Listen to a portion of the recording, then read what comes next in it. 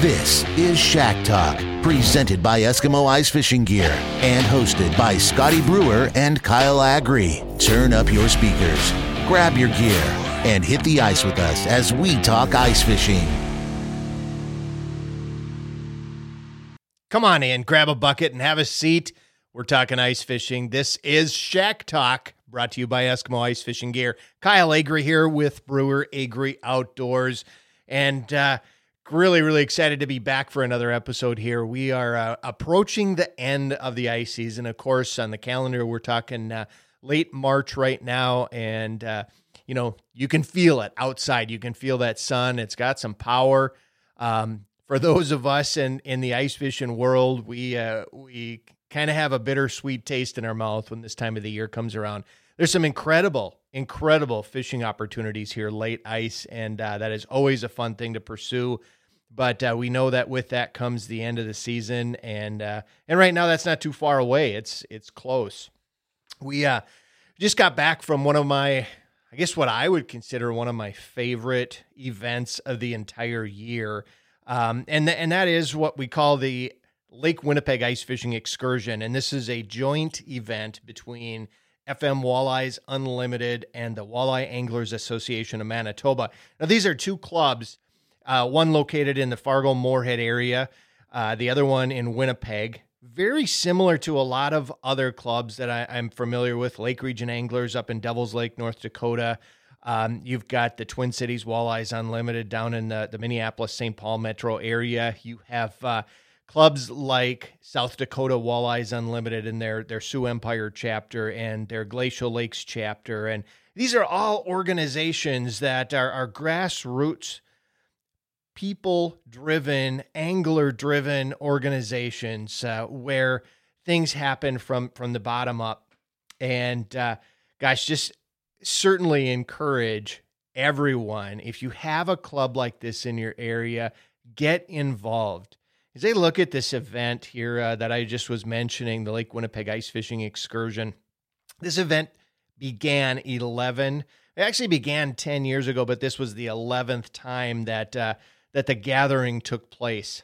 And the history of this event goes back to 2009 when a group of anglers from Manitoba extended an invitation to some folks here in the States and said, come on up and fish these big walleyes we have on Lake Winnipeg. Obviously, that sounds like a whole lot of fun, right? I mean, what a good time. And so they did that, and they brought along a few folks from the FM Walleyes Unlimited Club, which is a really, really neat thing to do. Bring up a contingency there of approximately 25, 26 people, I think, if my memory serves me correct, that came up for that event. And, it was a fun time. The Winnipeg folks had connections from that Winnipeg Walleye Club as well. Great time on the ice. Fishing was phenomenal. And, the camaraderie was what was really the memorable part of that first event. A big chili feed and fish fry out on the ice for all those people that were there, and just that wonderful Manitoba Canadian hospitality. And what we noticed, and this is something I've seen over the years as things have continued, and I've seen this with all of the organizations, many of those that I just mentioned, and I'm sure it's continuous throughout other clubs throughout the United States, but when folks in these organizations get together, there's a realization that as anglers, as people who are outdoor enthusiasts, we're cut from the same cloth. We have the same likes, we have the same interests and passions, and having that opportunity to get together and share some stories, maybe share a soda or two or whatever your beverage of choice might be afterwards that night at the hotel. There's some real value and nostalgia with that. And that's what was so cool about going back to that first event. That has evolved over the past 11 years here, or 11 events, if you will. And we're up now where we're ranging somewhere between 150, 170. I think we've been as high as 200 anglers between the two clubs who get together during this time. We gather at the South Beach Casino up there on Lake Winnipeg. we get in for one weekend where it's fishing. And how can you beat fishing up on Lake Winnipeg? Of course, there's great opportunities for trophy walleye and trophy pike too, by the way. And we fish during the day. We're out there on the ice, not necessarily in one massive group, but smaller groups. You might see anywhere from 6 to probably 25 people in these groups out on the ice together, enjoying angling up on the ice, enjoying each other's company.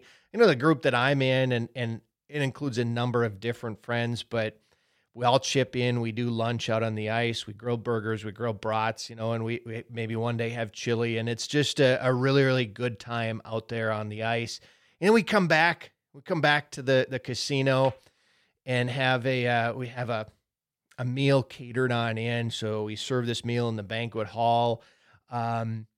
We do some awards. We do some contests. We do some raffles, generous prizes. Generous sponsors donate the prizes that we give away and draw for.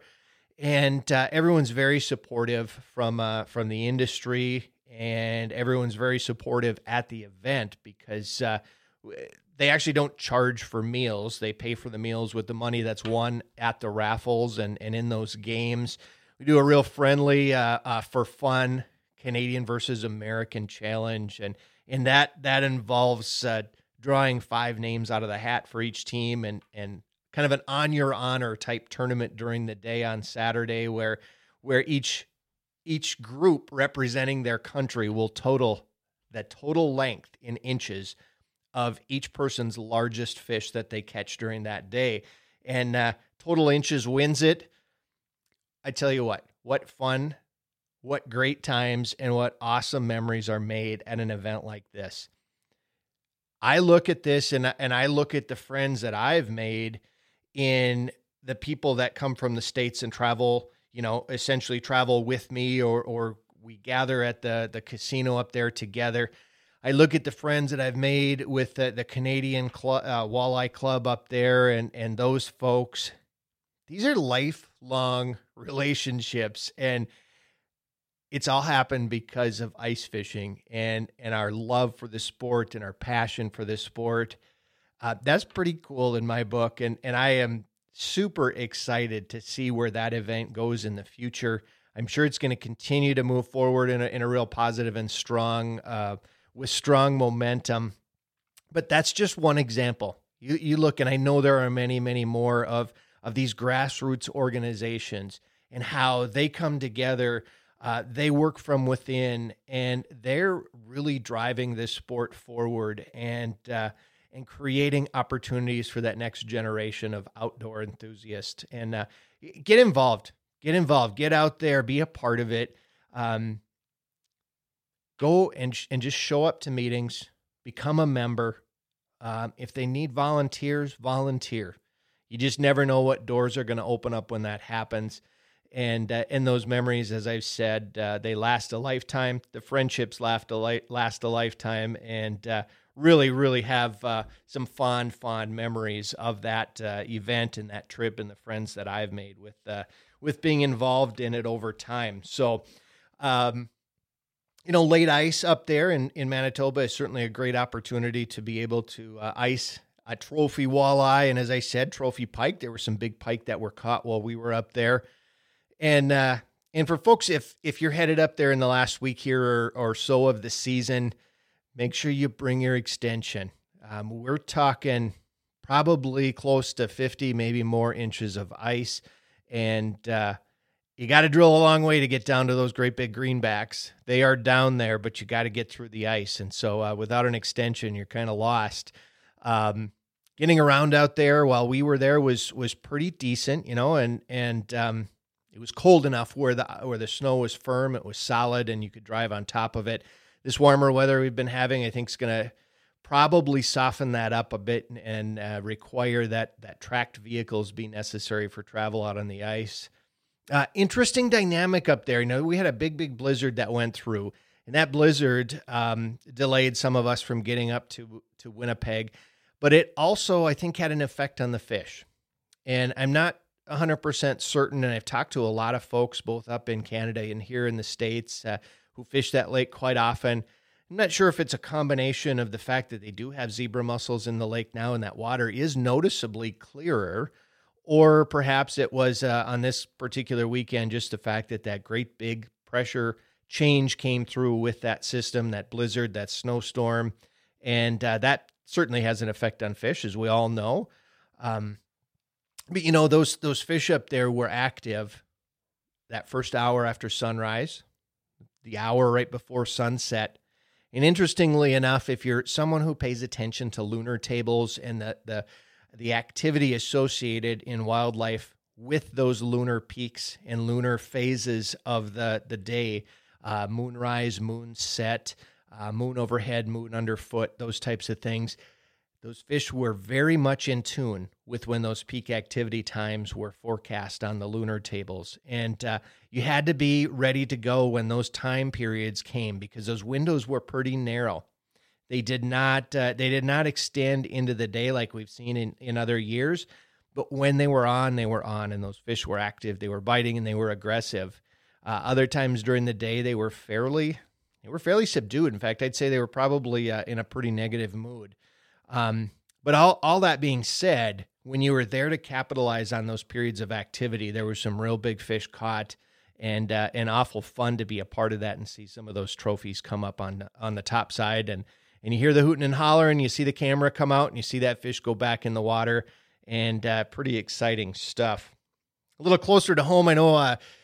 Just had a chance to go out on the ice with a couple of friends, Randon Olson of Lockjaw Guide Service, who's going to come on and join us here this next segment, and Mike Toole from Granite Falls, Minnesota, and they joined me up on the ice chasing some crappies this morning. Boy, I tell you what, Minnesota, whether it's Minnesota, Wisconsin, whether it's the Dakotas, this late ice period, boy, oh boy, it offers some great fishing. We found some crappies that had moved off of the basin of this particular lake, and they were up against a weed bed, up against the weed edge, pretty close to shore there in about 12 feet of water. And once we were able to find them, it really was game on. They had they were aggressive, they were hungry, and they were feeding on bugs and insects and larvae there in the mud next to those weeds, and dropped down a tungsten with a couple of waxies on it, and they were very, very interested. And what a beautiful day when it's pushing 35 degrees out there and the sun is shining. That is definitely a time to be out on the ice. Speaking of Randon Olson, he is going to join us here in our next segment, and that is typically our tip and tactic segment. He's going to talk about tulipy fishing, something we did not do today, but something that I know he does often this time of the year, chasing those tulipy as they roam the open water areas of some of our deeper lakes. He's going to tell us a little bit about that fish and a little bit how to target them out on the ice. And then in our third segment, we will be joined by a good friend of mine, Joe Henry, tourism director for Lake of the Woods Tourism. He's going to talk about some of the things going on up there on Lake of the Woods, and I tell you what, it's not too many places in the world where you can take your ATV, your portable ice shack, and your tip-ups, go on out and catch some trophy pike, and the following day, take your boat and go a few miles down the road and hop in and drop it in a river, up there, the Rainy River, and catch trophy walleye. That's exactly what's going on this time of the year up there, and it won't be long, and that river will open up. He's going to share with us a little bit about late ice on Lake of the Woods and early open water on the Rainy River. Stick around, folks. We got a great Shack Talk lined up. We will be right back after this short break. Introducing an entirely new class of ice augers, the gas-powered F1 and propane-powered P1 rocket augers from Eskimo. These ultra-lightweight augers run fast, spin fast, and cut fast, thanks to their performance-tuned engines, high-speed transmissions, and all-new cast bottoms. All Eskimo Power augers feature an industry-leading 5-year warranty. Get assurance. Get reliability. Get Eskimo. Learn more at geteskimo.com. Welcome back to the second segment of today's Shack Talk podcast. And in this segment, which is traditionally our tips and tactics segment. We're joined by Randon Olson of Lockjaw Guide Service. Randon is a fellow Eskimo pro staffer. He runs and operates the Lockjaw Guide Service in the Otter Tail County area of Minnesota. And Randon is he's a multi-species guy. He focuses a lot on muskies and walleyes in the summer, but he really fishes everything. And this time of the year, as we approach late ice, he is one of the things he loves to do with his clients is takes them out and show them a great time fishing for tulipy. And that's going to be our tip and tactic today is how to target this species that's often overlooked. Randon, welcome to Shack Talk. Thanks for having me, Kyle. It is, as you said off air, Randon, it is one of those fish that is truly overlooked by many ice anglers. And in states like Minnesota, where the walleye season, the pike, the bass season is closed during certain portions of the winter, this is a really great alternative to be able to go out and target this fish. And just for those who may not be familiar with the tulipy as a fish itself that swims in a lot of these lakes, what kind of fish is this? How would you describe this particular species? It's a pretty interesting species. There's really a lot of cool things about tulipys in general, but if you've never seen one, the best way to describe them is they look like about a 3 or 4 pound shiner minnow. It's exactly what they look like. Yeah, and if you've ever caught one, you know that you caught one because your hands will smell for a little while. They definitely give the northern pike a run for their money when it comes to slime and kind of that slimy smell. There's no doubt about it. Once you've handled one, you certainly know exactly what that is, what that smell is. Yes, sir. Interesting. So, Randon, as you look, you are central Minnesota lakes country. Are the tulipys found in every lake that you fish in, or is it certain lakes? Are there certain types of lakes that they are more prevalent? Yeah, the stereotypical lakes for tulipys is kind of those deep, clear lakes. Your shallow, weed choked out lakes, there's just not enough deep water in there to hold these tulipys throughout the summer. So those deep lakes like Otter Tail or trying to think of a bunch of them off the top of my head, but Star Lake, big lakes like that have a lot of deep water. We're talking 40 to 80 feet of water and quite a bit of that. Those are the lakes that are going to hold a good population of tulipys. And a lot of the year, Randon, correct me if I'm wrong, but a lot of the year, the tulipy spend their time roaming the open basin. They don't necessarily relate to structure. They don't relate to certain parts of the lake. They're in those deep basin areas and they're roaming. They're suspended, basically just following and feeding on the zooplankton. Is that accurate? Yeah. And that's a big misconception is people will start to look for these fish around some kind of structure. And it's not because the fish are relating to that structure. It's because that's the spot to start looking for the mud and the things that you're actually looking for to find these fish. So they're true roamers in every sense of the word. They really don't relate to anything but food. And so you mentioned mud. How does that play into the picture? We're looking for a mud bottom. We're looking for transition areas, or what exactly is it with that mud that we're targeting? That mud is the key to finding tulipys, and it can be a little overwhelming in some lakes because you'll have, a half a mile mud basin deep hole, but those fish are keying in on areas where there's a lot of zooplankton and mayfly larvae coming out of that mud and the silt. And transitions are great places to start because that's an edge underwater. And a lot of times, you crappie fishermen have seen it too, transitions will hold a few more microorganisms than just out in the middle of a mud basin somewhere. How do you approach this, Randon, as far as finding a lake and finding an area? If what you say is true, they don't necessarily relate to structure, but we maybe look at that transition area, but beyond that, is it a run and gun? Is it search till you find them? Is there something that might give you a clue as to where to start? first off, the best thing you can do is go on like the DNR website. They have Lake Finder, and you can look up the lake you're looking for that you're thinking of fishing, and it'll let you know if there's a good population of tulibies in that lake, or if there's a low population, or if there's none.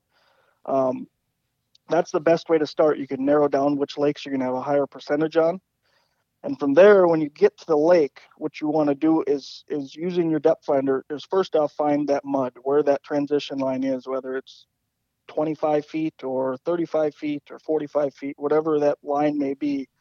So you can eliminate most of the lake from there on out and just concentrate from that depth and deeper. The best way I've found is pick a deeper hole in the lake. Most of the lakes around here will have a deep basin that's maybe a half a mile to a mile long, and pick one of them and just focus on that for your trip. And pick a spot, start drilling holes, and just start marking until you get those glimmers. They'll be very high off bottom, so it'll be easy to pick them out. But start marking holes until you start seeing fish. And once you see fish, you can really focus on that area. So and that's gonna go ahead. You're talking about marking fish, and when we're marking fish, you said they're suspended, they're higher up in the water column. Typically, are you going to find individual fish? Are you going to find a school? Or are you going to find a group of them together? You're more than likely you're going to find a group. You might mark one fish individually, but if you mark one, drill that area out a little bit better, because that school is going to be right in that area. They're not typically loners. When you find one, you're going to find a bunch of them. That's certainly good advice. This is a fish that I was just introduced to, honestly, last spring. Good friend of mine took me out. He said, if you've never done this, you have to try it. He took me out on a lake. We went to a particular area and we did exactly what you said, Randon. We found a basin area with a mud bottom. We started drilling holes every 30, 40 yards, and we'd drill a hole and we'd look. We'd drill a hole and we'd look. All of a sudden we got to an area where just as you had talked about, same thing happened for us. We got to that area and all of a sudden there were marks about 25 to 30 feet down in the water column, over 60 feet of water. And he said, here we are. This is the spot. We're going to start fishing. And he had 7 fish on the ice before I had one hooked up. And so there's a little knack to it. There's a little bit of a game and a learning curve. It was a whole lot of fun, because being able to fish outside, it was late March, and being able to fish outside and see and watch and learn was really, really helpful. But these fish are not, they're not like fishing and getting into a group of 5-inch bluegills or perch. They put up a fight. They put up a great fight, and we had an absolute blast catching these things. Randon, what is your recommendation as far as a setup? Rod, reel, line, lure? What's your favorite presentation when it comes to fishing tulibies? Tulibies are, if you've ever caught a smallmouth bass, it's pretty similar, pound for pound at least, how these tulibies fight. And I like to run lighter gear than most guys do. Most of the time, it's not a really hard hit. It's just kind of almost like a sunfish peck or a crappie bite, something like that. It's a little softer. That's why I like a medium light action rod, or even light action. I'll run like 4 to 6 pound test on it, and I do run mono for this application. The biggest reason, like you were saying, is you fish outside a lot, and that mono doesn't ice up as bad as braid will. You've got a little stretch in it, which is okay. You're not fighting a 10-pound fish with it, so the stretch doesn't really come into play. But as far as rigs go for these, there's a lot of options out here. Probably the most effective one that I have found is a Daredevil, and probably about a 3-inch Daredevil, and you want like a silver or a gold, something very flashy. And then you remove the bottom hook off that Daredevil, tie on about a 4 to 6 inch piece of monofilament, and put a small tungsten jig, something like a fireball jig or mud bug, something like that. And put that on and load that thing up with wax worms, because that gives you everything you need in one setup. You've got the flash to attract those fish from a ways away, and then you've got the bait underneath that they're going to ultimately eat. That's by far, hands down, the best rig I've used. There's a lot of other systems out there. If you're going to sit in one spot, you can do a 2-rod system, which is one rod with a small tungsten on it and another rod with some kind of a flasher, a Daredevil or a big spoon, something like that to attract them. You can use small jigs. The problem with small jigs is a lot of times you're waiting for the fish to come under your hole instead of attracting them to you. So that's why the best rig you can use is that dropper rig for sure.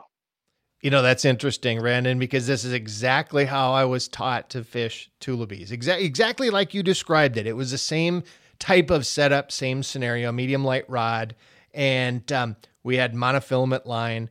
We used, just a medium, probably a 2.5 inch, like a jigging spoon. And I think it was like a macho minnow or something of that nature, and a dropper. Our dropper was about 6-8 inches long, and then a little tungsten with the waxworms, just like you had described it here a minute ago.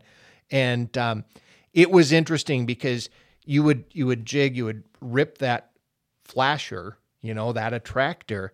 Those fish then all of a sudden there'd be more of them on your flasher, on your Vexilar. And then it was the finesse game of getting them to bite that tungsten. And it was kind of this 1-2 punch. And honestly, for a while, the action was so hot and heavy, we couldn't fish 2 rods. We each had 2 of them rigged up, but it was so fast and furious that we had all we could do just to fish 1 rod and concentrate on that. Yeah. And that, you get on a good school, 100 fish day is not unheard of by any means. It's very doable to hit 100 fish day fishing tulipies if you get on the right school. Randon, you mentioned the metallic finish on your attractor, on your spoon, on your Daredevil, on whatever it might be that you're using above the dropper. What about the tungsten? Is color a consideration, or doesn't it really matter? Do you have some preferences there?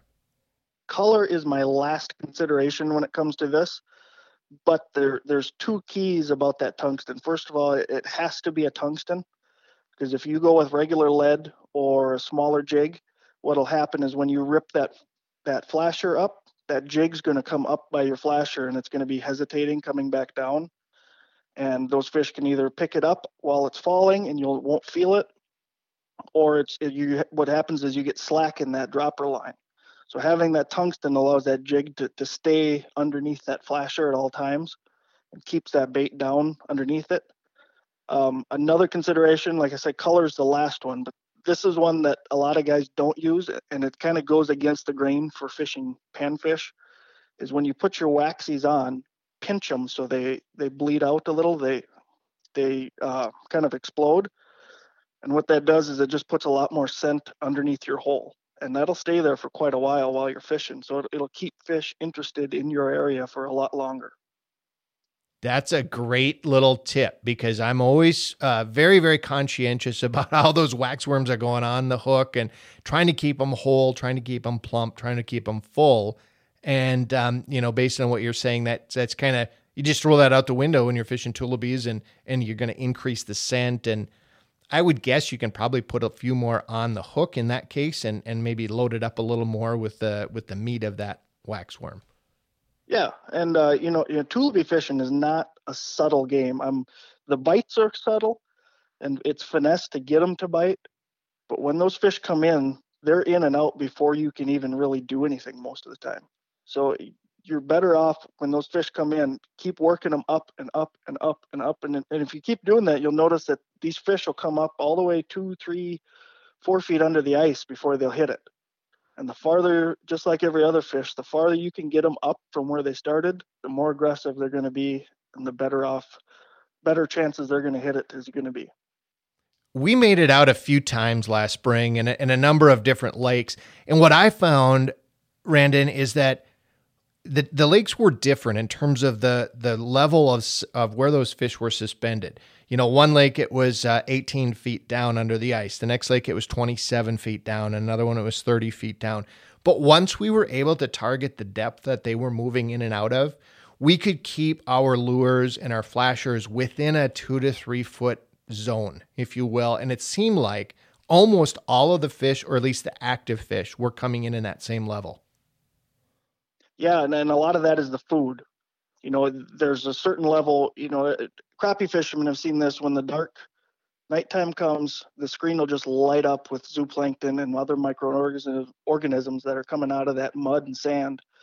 Well, the tullabies do the same thing those crappies do, is they'll pick a level, and as the day goes on, they'll either move up or they'll move down a little bit. But for the most part, you're within about a 5-foot section of your water column that those fish are going to stay in throughout the day. And they'll just wait. And once that dark comes, those zooplankton will rise up, and it's just a feeding frenzy. So do you have a preference, Randon, as far as mornings, midday, evenings? Is there a prime time when it comes to targeting tullibee? I think a lot of it is a little bit lake dependent, but for the most part, you can catch them throughout the entire day.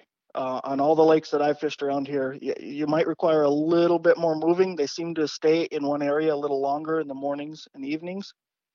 But if you're willing to put in a little hoofing time and kind of chase these fish around, you can really get into them all day long.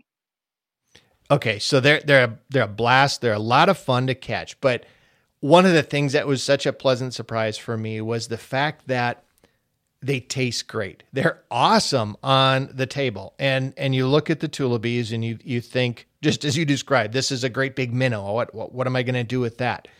The ones I kept, I actually pickled some of them. It was delicious, great for pickled fish. But more of them, probably about 2/3 to 3/4, I put on the smoker. And they were absolutely delicious. They were very sweet, that subtle smoke taste on crackers with some cheese. I mean, just absolutely delicious. And it was like a treat. Randon, what do you prefer? Like, what do you like to do with the tullibee after you catch them? Smoked is by far the best way.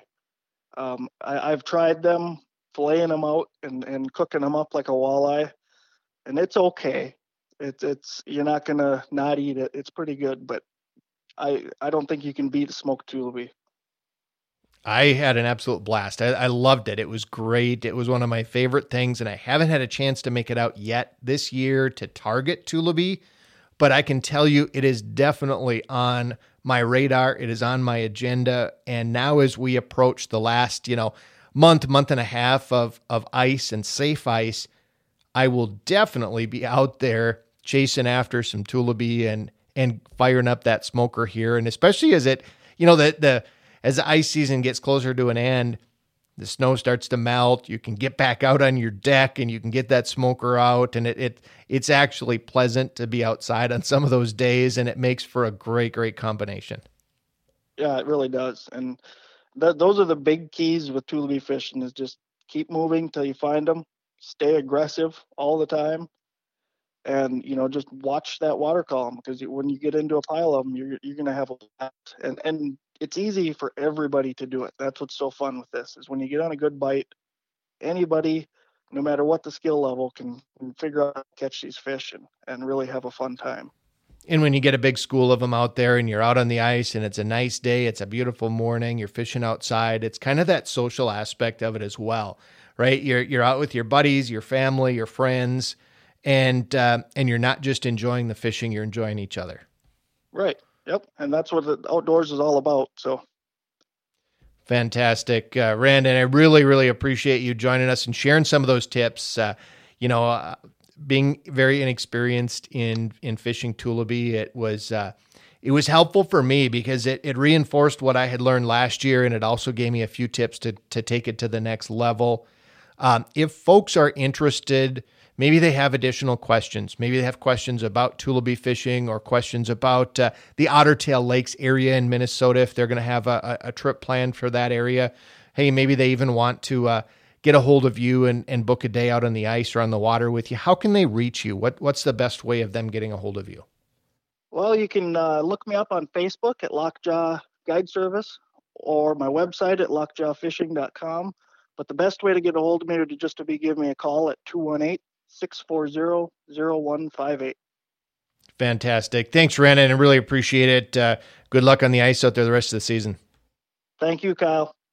Folks, stick around. We've got one more segment left, and we're going to focus in on our destination and location segment. We'll be right back after a quick break, and stick around.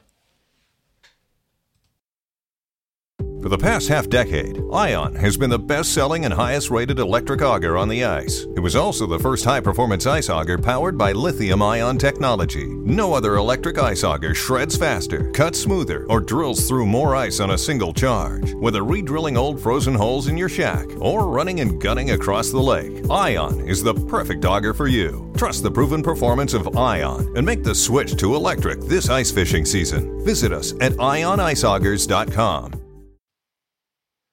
Welcome back to Shack Talk. This is our segment 3, and traditionally it is our location and destination segment where we focus in on a popular ice fishing destination within kind of the ice fishing world. And I am just very excited to welcome back a guest that joined us last year. We have with us Director of Lake of the Woods Tourism, Joe Henry, and we are... You know, you can't go too long without coming back to Lake of the Woods in any conversation about ice fishing. Joe, welcome back to Shack Talk. Thanks, Kyle. Good to be here. It is, as I said, Lake of the Woods, when we think about ice fishing, we think about season-long outdoor opportunities on the water, on the ice. Lake of the Woods is it. I mean, that's kind of the mecca, the center from there, and things go out.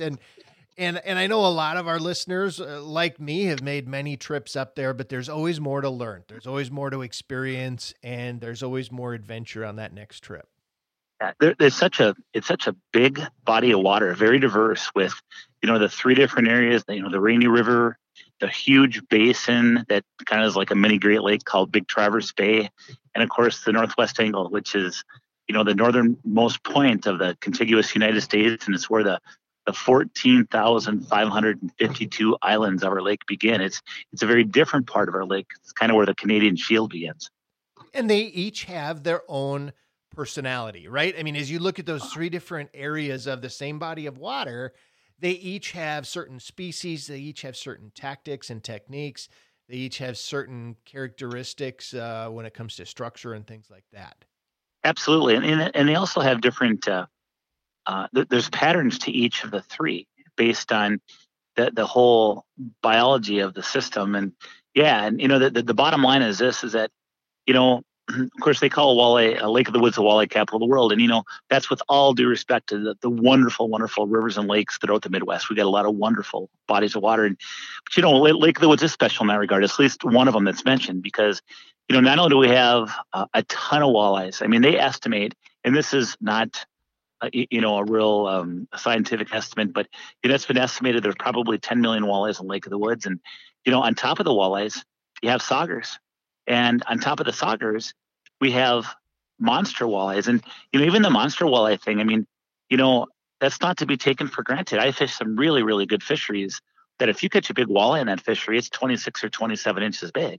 Right. In Lake of the Woods, we're talking 32, 33, sometimes even 34 inches for a huge walleye. And there's a lot of them. And, the whole deal behind the world-class fishery that way is, number one, we got the right gene pool in our system. We're very, very lucky that way.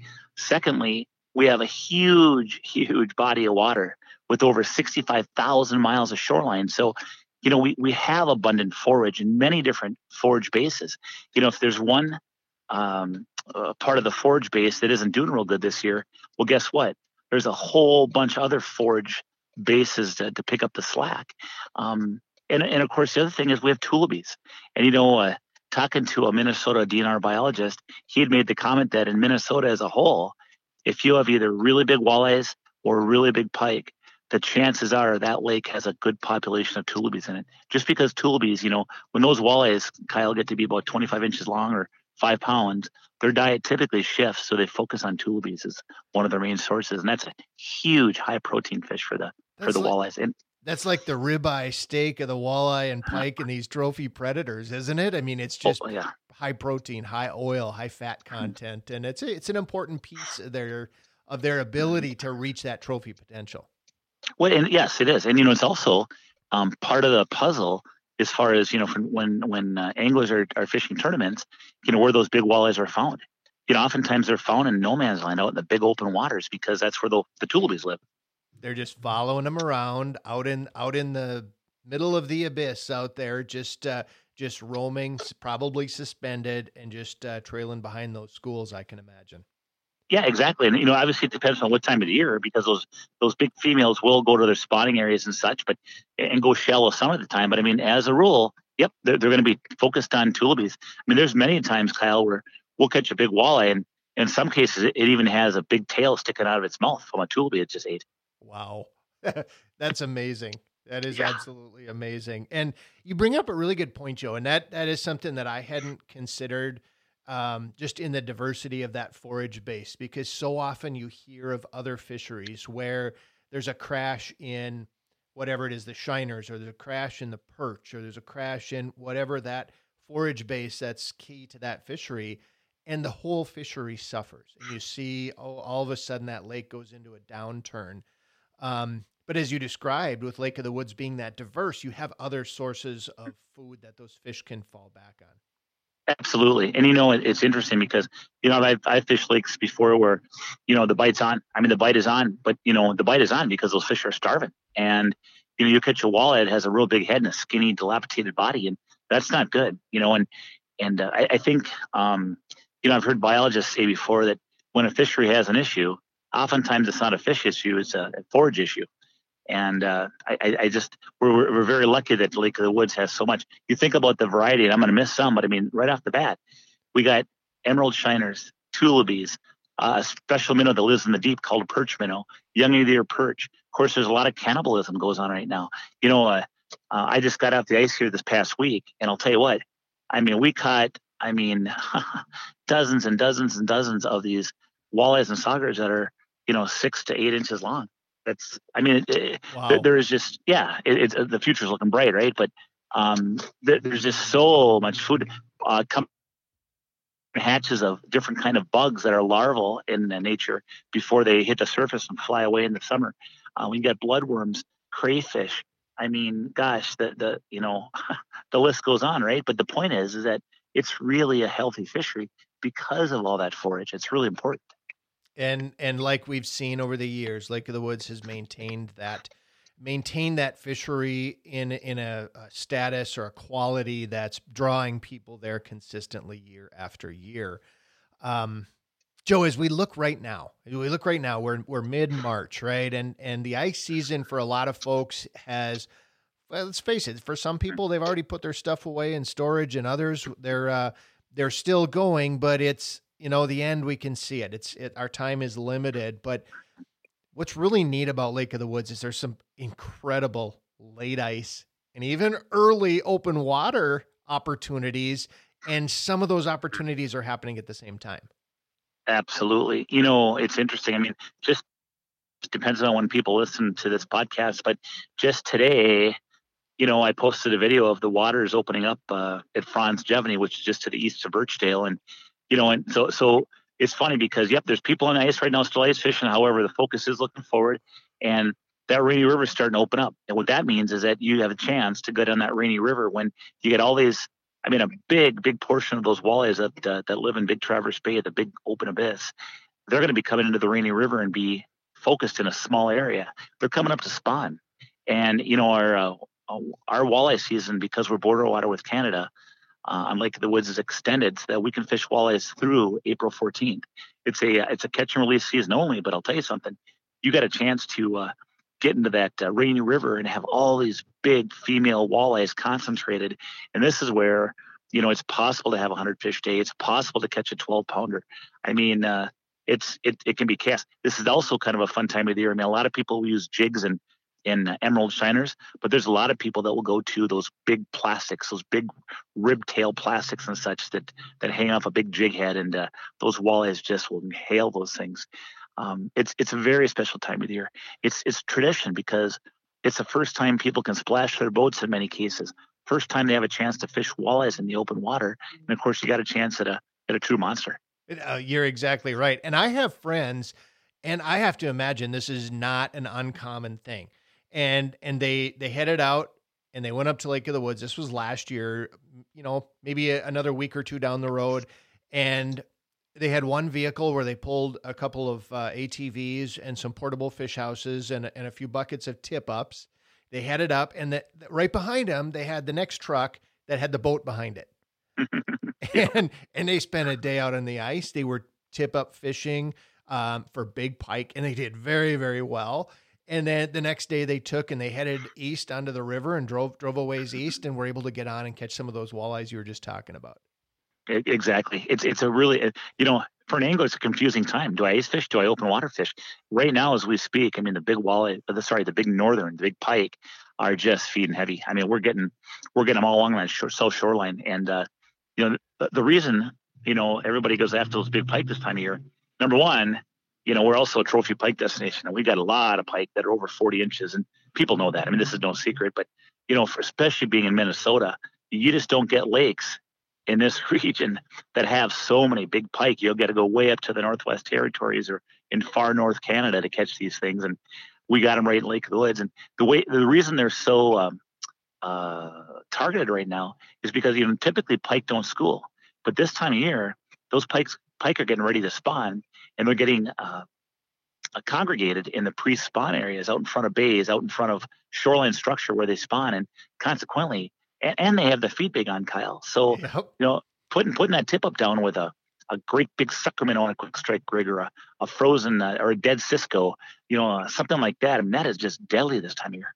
Wow. And I'll tell you what, Joe, I've come to a new appreciation probably the last 2 or 3 years of what catching a trophy pike really is. So specifically because of what you just explained. And that is that in so many of our destinations and so many of our waters, true trophy pike aren't available. And so many of our anglers think of northern pike as these small, I hate to even say it, but they look at them as a nuisance, right? But when you talk about a trophy pike and the potential to pull one up through the ice 40 inches plus, that's truly a special fish. Oh, it's a rush. You see the size of these fish that are being posted on Facebook pages all over the place from Lake of the Woods right now, and they're huge. And these fish are, they're monsters. And they fight. I mean, when you hook one of those with a tip up on, oh my goodness. I mean, they're unbelievable. And you don't know until you feel it though. I mean, that's the thing. Until you feel the power of a big pike pulling that line through your hands, my goodness. It's just crazy. The thing too is, it's cool is that it's almost tradition for people that, maybe they don't fish pike all year long. Yet March on Lake of the Woods, they're getting their tip ups out and they're going after those pike just because it's that special opportunity that people go after. And that tip up fishing, just that whole concept is special in and of itself. And like you said, traditional for a lot of people, families and friends, but so often it's a group of friends out on the ice this time of the year. The weather can be beautiful. You maybe not even, they maybe don't even set up the portable ice house, right? They're just sitting outside on buckets, sitting out there on ice chairs, and they've got the tip up surrounding them, and they're telling stories, having fun. And when that flag goes up, it is chaos because it's a sprint to see who's going to get there first and what's going to come up out of that flag and how big it's going to be. Exactly. And it's funny because it's March in northern Minnesota. Guess what? It can be one of those days where it's 50 degrees and you literally you need to put sunblock on because the strong March sun, the reflection off the snow and ice, it'll give you a sunburn, especially being in the winter all along. Or it could be cold as heck with sideways snow and you are in your collapsible looking out your window watching those flags pop in that wind. I mean, you never know. But the point of it is that that's what's tradition. You remember both times. There'll be times where it's super nice, those fish should be going, and you have an okay day. The next day it's a blizzard, and you know what? Those flags are popping like there's no tomorrow. You never know.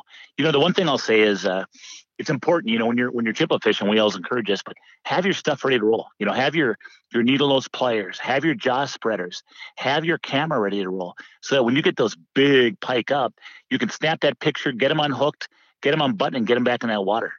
Especially when it's cold out, their gills can freeze and fins can freeze, and They're such an incredible big fish. It takes a long time to grow a big pike, and we want to take good care of them, obviously. Sure does. And Joe, one of the things we've learned to do over the last few years is to have the tools you mentioned, but also we'll always keep a lip gripper.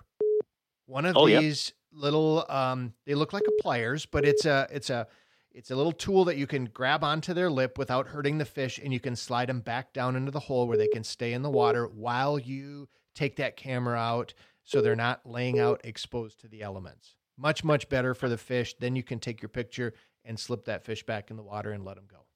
Exactly. Yeah. And then the fish actually looks better when you pull it out too, because it's wet and it's still got its wits about them, That's exactly right. So tell me this, if this is a myth buster thing, or if it really happens, Joe. I've heard stories of folks doing the tip ups, and you mentioned the suckers, you mentioned the frozen herring and the frozen smelt and the frozen bait. Is it true some people use hot dogs? Yeah. Well, I'll tell you, there's two things that are true. Number one, this weekend, people were fishing those pike in the shallows and were catching monster walleyes on those tip-ups. That's the first one thing that happens. The other thing is, yes, they do use hot dogs. And I'll tell you, the cheaper the better. I mean, if you can go to a Walmart or something like that and get those great value dogs, the fattiest darn hot dogs you can get, those pike will eat hot dogs. And it's a crazy thing, but you know what? Hey, pike are opportunists. They'll take something that's food that they don't have to chase. And same thing happens too. Sometimes one of the techniques for catching those big pike on a tip up is laying your frozen bait in the mud or on the sand on the bottom, because those pike like to come and pick up those dead fish right off the bottom. They're scavengers. Right. The other thing is, a lot of times when you're fishing out in deep water during the winter, you'll see those big. You look down your hole, and people say it all the time. They see huge pikes swim under their hole. Well, one of the reasons is you're catching those small walleyes and saugers. Not every one of them makes it down. They come back up under that ice. That's a free meal. They don't have to chase it. A fish's instinct is that they want to expend as little energy as possible in achieving their meal.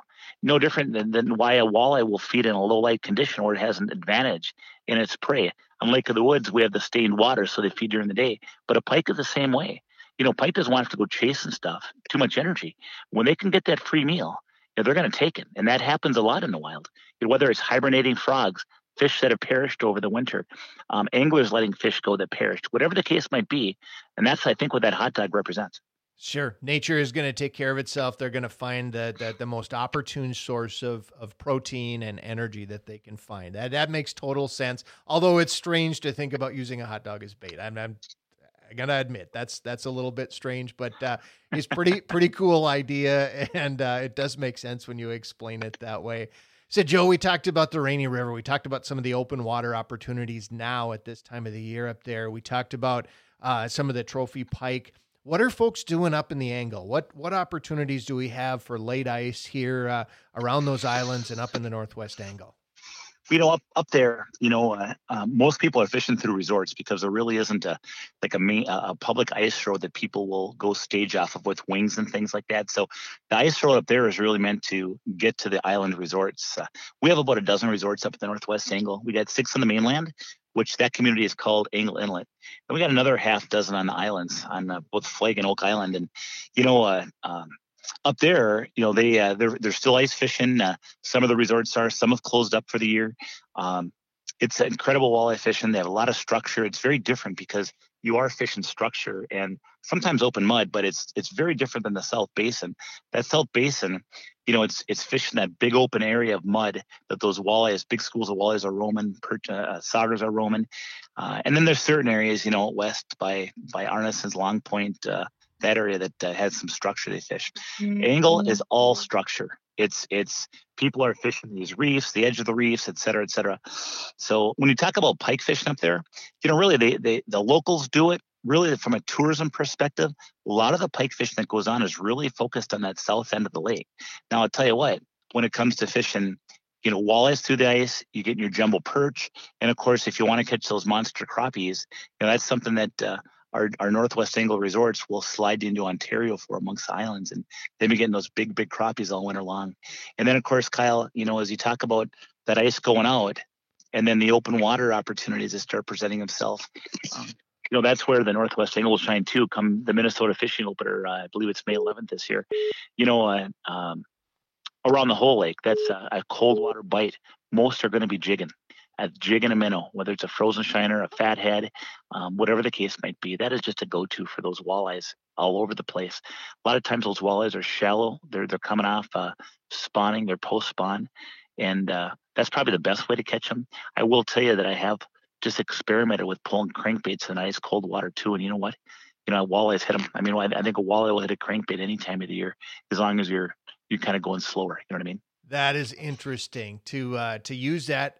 Well, and honestly, that's a technique that a lot of folks are kind of in their mind have reserved for later on, midsummer, after things warm up a bit. But well noted that those walleyes and I'm sure the pike and everything too are going to hit crankbaits even if the water's cold. Yep, I experimented up in there's an area up at the Northwest Angle called the Flag Island Flats, and it's an area that most people, if you fish up there, you kind of know, and it's about 6, maybe 7 feet deep at the most, but it across a big area, and I thought to myself, man, sometime I should experiment and pull cranks along that, and boy, I did it with a couple of friends, a couple of years ago, and boy, I'll tell you, not only did we catch walleyes, we had a big fish at 20 and a half, and wow. You kind of, as time goes on, you kind of change your norms when it comes to walleye fishing. And my norm had always been cold water jigging and Lindy rigging and, that sort of thing. And boy, I tell you what, the more I've been around crankbaits in cold water, whether it's the Rainy River in spring and fall, maybe it's the main lake or the Northwest Angle early in the year, those cranks do work, especially if you're not finding fish, especially if you're not catching fish. Put on a shad wrap. Drive around at 1.7, 1.8, just get some action on that lure. And, it can be really an effective way to find those fish and target them. That is a great tip for folks listening to not ever exclude any particular bait at any time of the year, but really to have an open mind and approach it as another option, whatever the technique is, and not be so confined by those preconceived thoughts. And we come up with these ideas in our head as walleye anglers, and I'm guilty of it as well. And the longer I live, and I guess the more walleye wisdom I get, I kind of throw some of the rules. I mean, I keep some obviously close to my vest, but some of them I throw out the window, and I really try to keep an open mind. I remember the time I was fall fishing on the Rainy River jigging for walleyes, and I was catching a fish here and a fish there, and 2 Ranger boats were trolling by me with Iowa. I remember they had Iowa stickers. I know they're from Iowa, and they're both trolling by. And as I saw them approaching, they were catching fish way faster than I was. They were catching some big walleyes in that Rainy River. And as they came close enough, I could talk with them. And I was just kidding around. I said, "Gosh, you guys can't be pulling cranks. The water's too cold." And they started laughing. Yeah, exactly. Isn't that right? We used to think the same thing. And a few years ago, we weren't getting it done jigging, so we started pulling cranks and just careered. I mean, just did really well. So now when we target the Rainy River, we come up there in that cold water period and target cranking. And I just thought to myself, I should do more of it. And boy, I've talked to more and more people who've done that. Even people that catch their fish jigging. I've talked to people that have experimented. I got my fish. I'm just going to pull some cranks just to see what would happen. They got more fish, bigger fish. In some instances, And so I just say, gosh, cranking is such a good way to mix it up, to cover water, to catch those big fish. So I'm not saying that that's the end all be all, but I'm saying as a walleye angler, we have a lot of tools in our walleye tool belt. Don't be afraid to pull some of those other tools out. You're exactly right. And the same goes through the ice, Joe. I mean, in all honesty, we used to never think that summer baits could be used through the ice. And here we are. I know on Lake of the Woods, your chubby darters, your live target golden shiners, your rip and wrap, some of these noise-making lures are catching fish up there all year long. Absolutely, they're catching fish. And, not only are they catching fish, but if those walleyes or saugers are in a neutral mode, it's pulling them in, and then they're sliding over and hitting your dead stick with your live minnow on it. Yep. So, I mean, it's multi-purpose. And, there's times, too, where I'll, when those fish are sluggish, I'll put on a lure like you mentioned, a noise attracting aggressive type lure. I'll put that lure on not only to attract fish, but there's times when those fish are in a very neutral mode. There are some fish that'll turn them on. You'll get that reaction strike, as they call it. And I can tell you many times I'm watching my Vexilar and there's nothing. I'm ripping a ramp or a live target, whatever, and all of a sudden, right now, there's a bright big red mark on my Vex, and it's 3 feet off the bottom. I mean, that fish is freaking hot. Now it's just a matter of reeling up to your lure and put it in front of it and bouncing it twice. They're going to eat it. Game but on. That's a game on, but that's that reaction strike. See, so sometimes when those fish are in a very docile mood, I'll really downsize, go small, use a little piece of minnow tail, a little minnow head, maybe even a waxy or a Euro larvae for some of those fish. But at the same time, you can go the other direction. You can go a little bit bigger and get aggressive and try to get some of those fish to get that reaction strike going too. And they both work. They're both worth trying. Absolutely, yeah, and that's why. Just a rule of thumb when you're fishing with, if you're in a state that you can use 2 lines, like for ice fishing in Minnesota or even the Dakotas for the summer fishing, use a couple lines. Or if you're in Minnesota, you can use 1 line, but you got 1 or 2 buddies in the boat. That's when you experiment. Everybody start with a different color. Somebody use a rattle. Somebody use no rattle. Somebody use a shad style. Somebody use a straight crank or a wider wobble, skinnier wobble. Try different things. And with your ice fishing, try one with a rattle, no rattle. Try one that's real aggressive. Try one that's very subtle. A dead stick. Somebody use a plain hook. Somebody use a gold jigabit. Try different things until you figure out what's happening. Hooking your minnows with a dead stick. Hook. This last weekend, I was hooking my dead stick minnows. I was hooking right behind the dorsal like I normally do, and just underneath that skin, so the minnow's alive.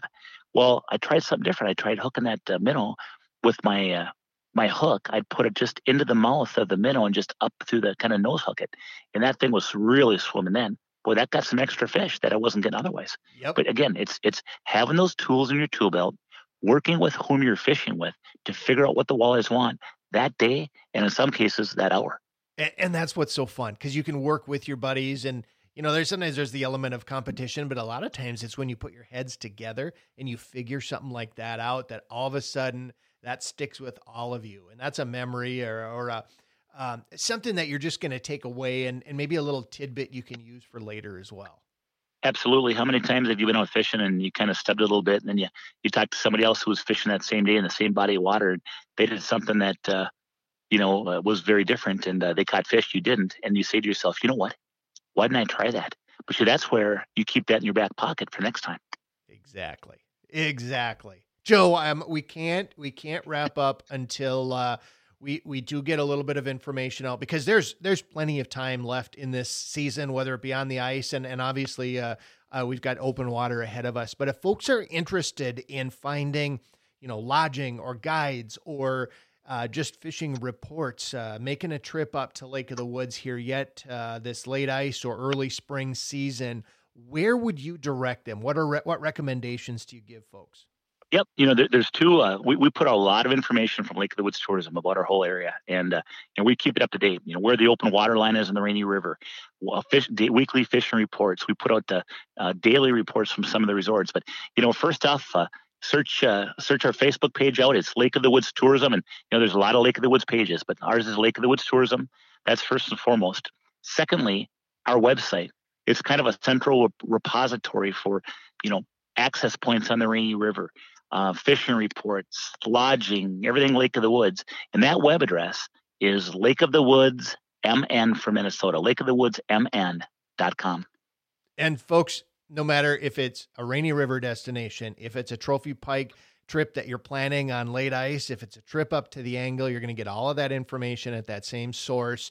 It's all there. I can tell you it's a great information source and a good first place to go when you start mapping out what that trip is going to look like. And I know you can reach out to Joe on social media and Facebook as well if you've got questions. He's always very good to respond and has some really, really valuable information when you're putting those trips together. Absolutely. Thank you, Joe. I appreciate it very much. Always a pleasure talking to you, and always a pleasure listening and getting all of us fired up to make a trip up to Lake of the Woods. Thanks for taking some time. Yep. Thank you for the opportunity. Good luck fishing, everybody. Again, folks, that's Joe Henry, Lake of the Woods Tourism Director and all-around guru from Lake of the Woods when it comes to fishing and the outdoors. We're going to wrap it up for this episode. big thank you to Eskimo Ice Fishing Gear. GetEskimo.com. Follow them on Facebook and Instagram. We appreciate their support of Shack Talk and all that they do to make this happen.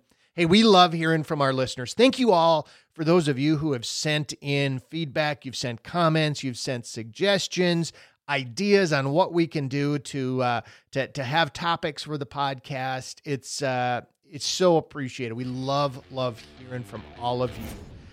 You can follow me, Kyle Agri, on social media, as well as Brewer Agri Outdoors, breweragriOutdoors.com, Facebook, Twitter, Instagram, and YouTube. Folks, until next time, get out on the ice, be safe, and good fishing.